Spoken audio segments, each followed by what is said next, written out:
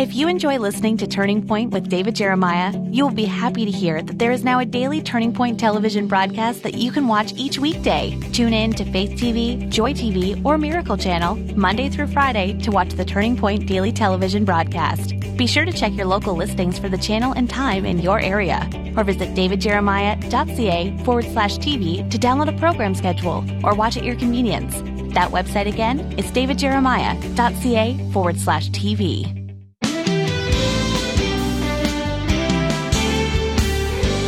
You won't find the word loneliness in most Bible translations, but you will find stories of people who experienced it deeply and painfully. Today on Turning Point, Dr. David Jeremiah introduces us to some of those people and shares how God's presence transformed their lives.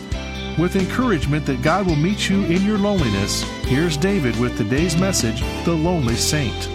Well, friends, sometimes when we're going through difficulty, one of the most difficult things about our difficulty is we think it's only happening to us. And then we get in a small group and we find out that other people have similar problems, or we read about someone having problems similar to ours. I want to tell you something that's really interesting. If you read the Bible, if you're a faithful reader of the Bible, you will find yourself there. And that's really true when it comes to loneliness. While there's no central passage on loneliness, there are many passages that deal with it. And we're going to talk about some of the people who experienced loneliness in the Bible. From Jeremiah the prophet to Noah, who spent years building an ark and preaching the gospel, and nobody believed him. Many people, Paul was alone. Many people felt loneliness. So if you're feeling alone today, you're not alone. Others have gone before you, and what we find out from them helps us. That's why we teach the Word of God. We're going to begin today in Jeremiah chapter 15, so you may want to find your place in the Bible there. Before we get to our lesson, let me just remind you again that we're coming to your area if you live in Texas or Florida. And every time I say something like this, when we're promoting rallies, someone will say, well, I don't live in that state, so why are you using this airtime to promote an event in 2 states? And I'll tell you why. Because whenever we have these events, people come from everywhere. They fly in from other states. They drive in from other states. You may not be a Texan or a Floridian. You can still come, and we hope you will. We're going to be in Tampa, Florida on October the 5th at the Yuengling Center. In Jacksonville, Florida, on October the 7th at the ViStar Veterans Memorial Arena. And then we're going to be in Houston, Texas at the Berry Center on October 26th, and in Fort Worth, Texas at the Dickies Arena on October 28th. Those are our 4 fall rallies. You probably think you have a long time to consider them. They will be on top of us before we know it. And here's how you can be a part of it. Ask for tickets. Go to our website. The website is davidjeremiah.org/tour. There you can order tickets for any of these events. When you order your tickets, they will be sent to you electronically, and you'll be able to show them when you come to the event. Let me encourage you to make this an outreach. Bring your friends. Bring people who may not know the Lord. We're going to preach the gospel every night. We'll talk about a lot of things, but if you've been to one of these rallies, you know we always end at the right place, at the cross, with the gospel, and you can be sure of that. Get your tickets and plan to be with us as we come to your community this fall. Well, it's time to get started. Here's The Lonely Saint. A fourth of the people who were questioned recently in one survey said that they felt very lonely or cut off from other people in recent days. In another study, about 25% of the unmarried men and women and 10% of the married men and women said that they felt intense loneliness in their lives. Almost half of the widows over 50 said that loneliness was the worst problem they faced in their life. The loneliest person, according to the research, is the elderly man who lived by himself and was infirm. James Lynch, in an interview with People magazine some time ago, was asked how close the connection was between loneliness and health, and he answered it this way. He said, "That's like asking what's the connection between air and health." Like the air we breathe, human companionship is taken for granted until we're deprived of it. The fact is that social isolation, the sudden loss of love, chronic loneliness contribute significantly to illness and sometimes even to premature death. Loneliness from others, isolation from others, does take a tremendous toll in the lives of people today. Before we go on to describe this in the lives of some Bible people, maybe we ought to ask a very simple question. That is, what is loneliness? How would you define it? I have to honestly say, I don't know how to define it. All I can do is describe it. And I have to describe it in terms that other people have used to describe it in their own lives. Some have described it in physical terms, like an empty feeling in the pit of their stomach, almost to the point of nausea. Others describe loneliness as an underlying anxiety. Some say that it's a sharp ache in moments of grief or separation. For others, it's a long period of stress that tears away and wears them down until they're discouraged and defeated.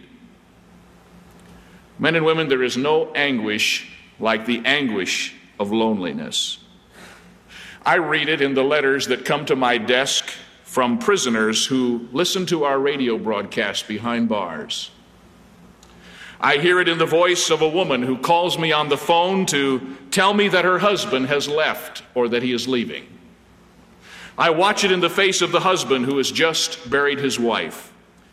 I ache with its effects as I hug grandparents and parents at the funeral of a beautiful young girl who was snatched from their presence in a few hours of violent, unexplainable disease.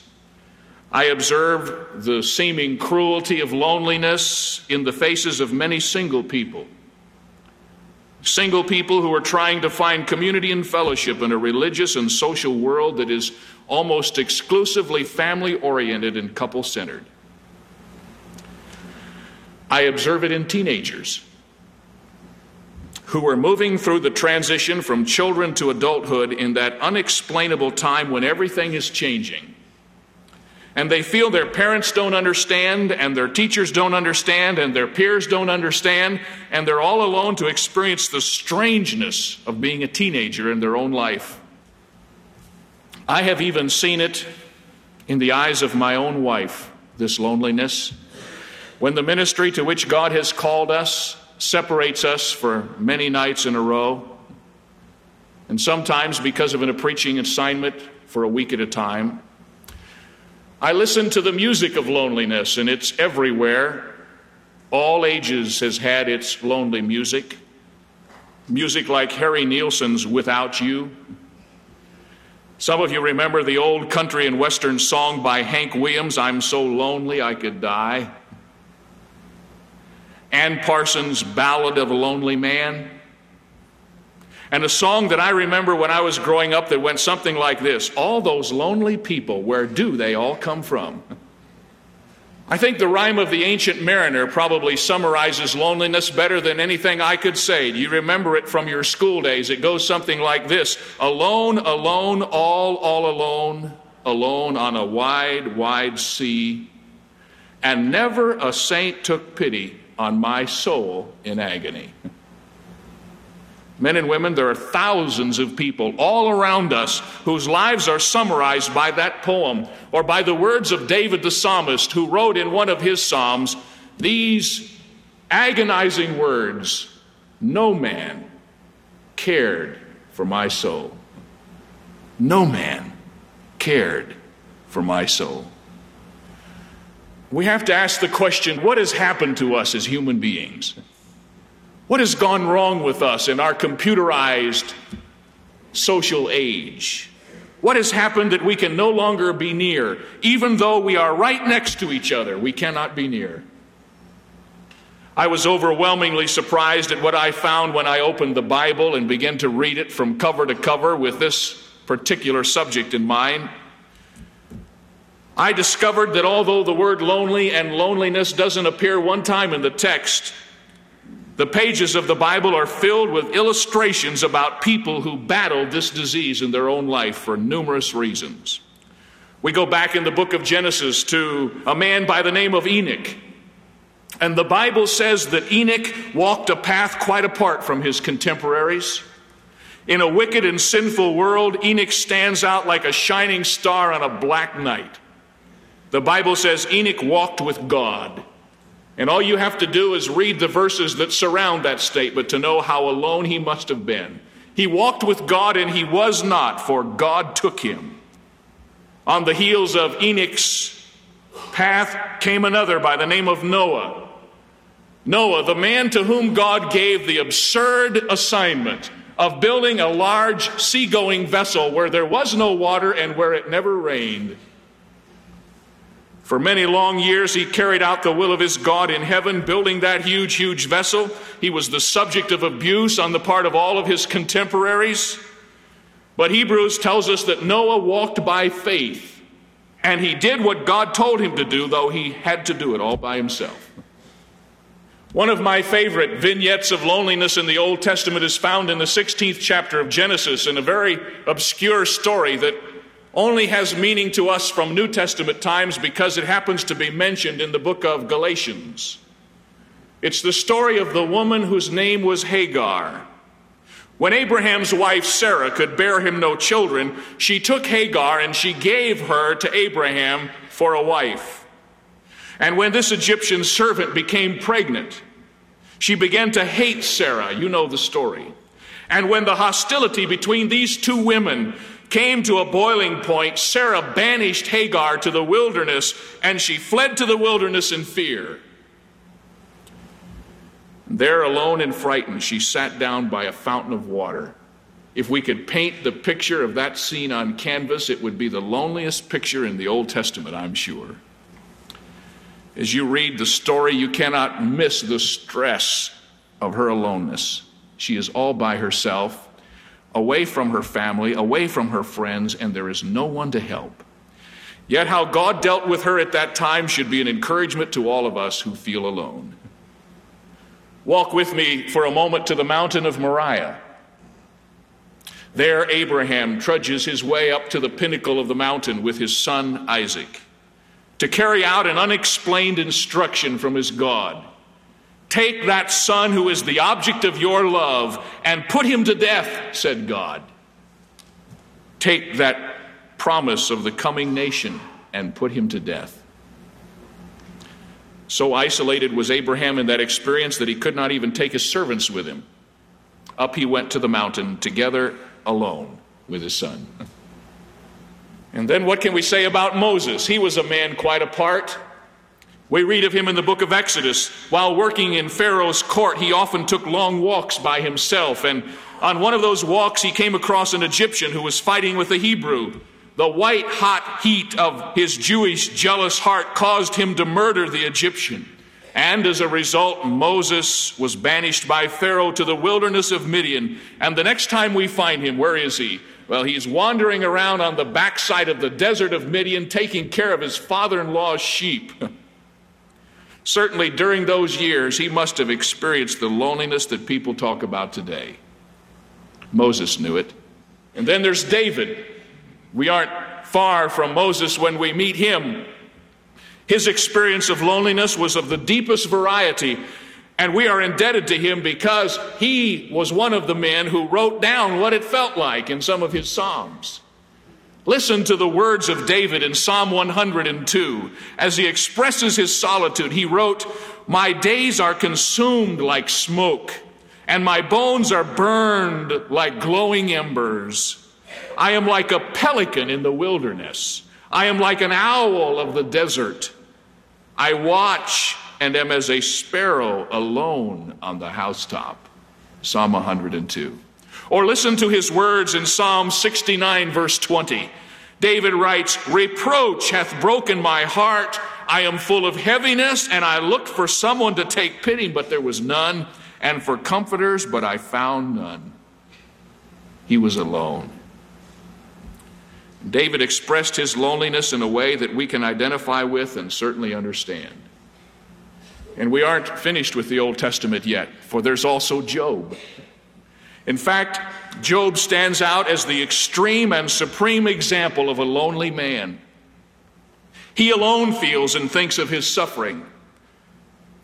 Yet nowhere does he find a receptive response. All of his counselors turn him away, and even his wife tells him to curse God and die. In the midst of his suffering, he feels that God has abandoned him. He is an island unto himself, confronting the pain of his very being. When we leave the pages of the Old Testament and walk into the vestibule of the New, we are confronted almost immediately with the disciples. Interesting men who gathered themselves around the Lord Jesus to be his helpers in the distribution of the gospel. But now a strange thing is beginning to happen in their lives. Their Savior, their Master, their leader begins to tell them of his impending death. He begins to tell them that soon he will be separated from them and they will be with him no more. And as you see on the pages of the New Testament scripture, the interchange between the disciples and Christ, you can hear the ache begin to rise in decibels in the hearts of the disciples as they begin to fear the loss of their Savior and his personal comfort in their life. The Apostle Paul, in his second letter to Timothy, wrote this terse statement: "All men forsook me. All men forsook me." Yet I would like to tell you that the greatest good news of the lonely people in the Bible is this: that the Savior, the Christ, the Lord Jesus, felt the loneliness that you feel. Early in his ministry, as he began to teach his disciples, he warned them, "Behold, the hour cometh, yea, is now come, that ye shall be scattered, every man to his own, and I will be left alone." John 16:32. Jesus not only experienced the loneliness when it came, but because he was the Son of God, he also anticipated the loneliness that would come. He knew before it came what it would feel like. And all of those years of his life, as he looked forward to the cross, he experienced even before its time the loneliness of the abandonment of his Father. We follow him in the closing hours of his life to the Garden of Gethsemane. We see him there with those who are closest to him. We hear him as he asks them to watch with him 1 hour as he agonizes for the world, and he comes back to find them all asleep. And there's something of sadness in his words when he says, "What? Could you not watch with me 1 hour?" In the strangling grip of Golgotha, our Savior experienced the maximum impact of loneliness. For a seeming eternity, the Father turned his back on him. His friends had already fled. One of his disciples had betrayed him. Now even his Father turned away. And in the agony and aloneness of that moment, the words of the cross seemed to scream out at us, my God, why hast thou forsaken me?" And if you don't know it, my friends, let me tell you that in those few moments in time, the Lord Jesus experienced the loneliness of a Christless eternity forever for each one of us. When God the Father turned his back upon his Son because of the sin he bore, Jesus Christ experienced a Christless eternity without God for every single person who would put their trust in him. Because he was God, he could compress the abandonment of the Father into a few moments of time. And when you think about what it would be like to be forever without God, let me tell you that Jesus Christ experienced that on the cross. The loneliness of that moment is beyond description. But I want to tell you something. It is the certain guarantee that Jesus Christ is able to understand your loneliness because he's been there. Certainly all of this truth from the Bible makes it hard to swallow, doesn't it? The testimony, the stock testimony of so many Christians who say, "Oh, I'm never lonely. I have Christ." Or, "How can I be lonely when Christ is with me?" Every time somebody says that to me, I get the impression they're saying what they think they ought to say instead of what they really feel. The Bible does not say that we are never lonely. In fact, it gives us testimony after testimony of great men and women who experienced the kind of loneliness that you feel and that I have felt. Don't deny it. It's there. Morris West has written a book entitled The Devil's Advocate, in which he speaks more honestly. He does not deny loneliness, but he says, quote, "Let me tell you something important. It is no new thing to be lonely. It comes to all of us sooner or later. Friends die, family dies, lovers and husbands too. We get old, we get sick. And the last and the great loneliness is death. There are no pills to cure loneliness. There are no formulas to make it go away. It is a condition of men that we cannot escape. And if we try to run from it, we are driven to a darker hell than the one we experience in the midst of it. But if we face it," wrote West, "we remember that there are a million others like us. And if we reach out to comfort them and not ourselves, we discover in the end that we are lonely no longer, for we are in a new family, the family of men." And I'd like to say to Morris West, there's something even better than that. If you're a Christian, you're not only in the family of men, you're in the family of God. And as you reach out to those around you who are a part of that family, you discover that the loneliness begins to go away. And I want to tell you there's more than just the testimony in the Bible of lonely people. There is the testimony in the Bible of lonely people who were met by God in the midst of their loneliness. I remember when I was going through all of these passages studying for this message, and then I went back through them the second time, and I began to discover something that I couldn't wait to get from the first passage to the next to see if it was consistent. And I found that it was in almost every experience that I've cited. And that is that when we have a testimony of a lonely person in the Bible, if we look in the midst of that loneliness, we see God breaking through into their experience in some unique and special way. Almost as if to say to us, don't fight it. It may be at that point in your life where I want to meet you in a very special way. For instance, Genesis 16 tells us that God met Hagar in the wilderness as she waited alone by the fountain of waters. Turn back in your Bibles to Genesis 16. I want you to see this with your own eyes. Genesis 16. And in the 13th verse, we read that God is seeing her and God is meeting her. In Genesis 16:13, we read these words, "And Hagar called the name of the Lord who spoke unto her, Thou, God, seest me. For she said, Have I also here seen him that seeth me?" Now notice, "Wherefore the well was called Beer Lahairoi. Behold, it is between Kadesh and Bered." And the scripture teaches us that when Hagar was in the wilderness by herself, and when she saw God, and she saw that God saw her, she named a memorial to God's awareness of a lonely person. And the name means, Thou, God, seest me. Isn't that something? Here is a woman banished by her friends and her household, all alone in the wilderness. No one's around, and all of a sudden God breaks through into her life, and she's so excited about it, she calls the place after a God who sees her in her loneliness. And Abraham's not much different. If you turn over in your Bibles to the book of Genesis, chapter 22, you'll see how God broke in upon Abraham's experience. In verse 11, we begin to read, "And the angel of the Lord called unto Abraham out of heaven and said unto him, Abraham, Abraham. And he said, Here am I. And he said, Lay not thine hand upon the lad, neither do thou anything unto him. For now I know that thou fearest God, seeing thou hast not withheld thy son, thine only son, from me.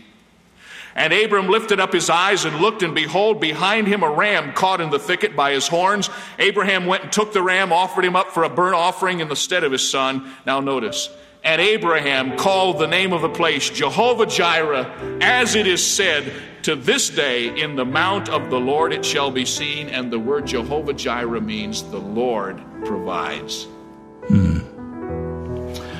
I hope you're getting this picture that loneliness is not just about you. No, the Bible's full of people who were in situations where they felt so alone, and yet the message is always the same. God never leaves us. I love that title because it's the title of a book that we've created just for this month. It's called God Has Not Forgotten You. It's 190 pages in a hardcover gift book 10 chapters providing comfort and encouragement for when you feel alone, even though you're not. It's a great reminder of God's faithfulness during challenging times, and it's our gift to you during the month of August when you send a gift to help us make a difference in the lives of people around the world through the teaching of God's Word. This will be sent to you as our way of saying thank you for your investment in this ministry. Ask for it when you send your gift today. We'll see you tomorrow.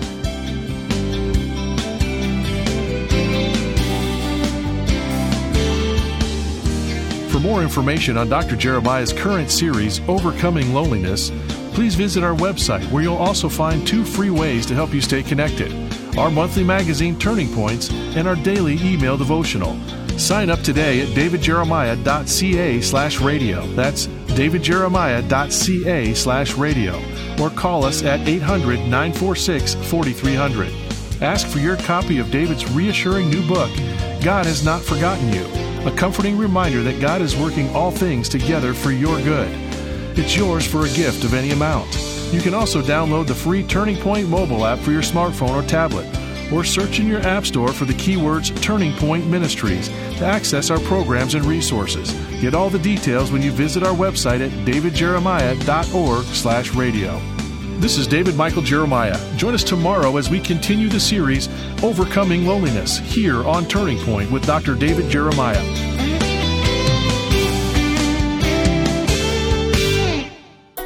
If you have been blessed by the ministry of Dr. David Jeremiah and Turning Point, we would love to offer you 2 free ways to stay connected.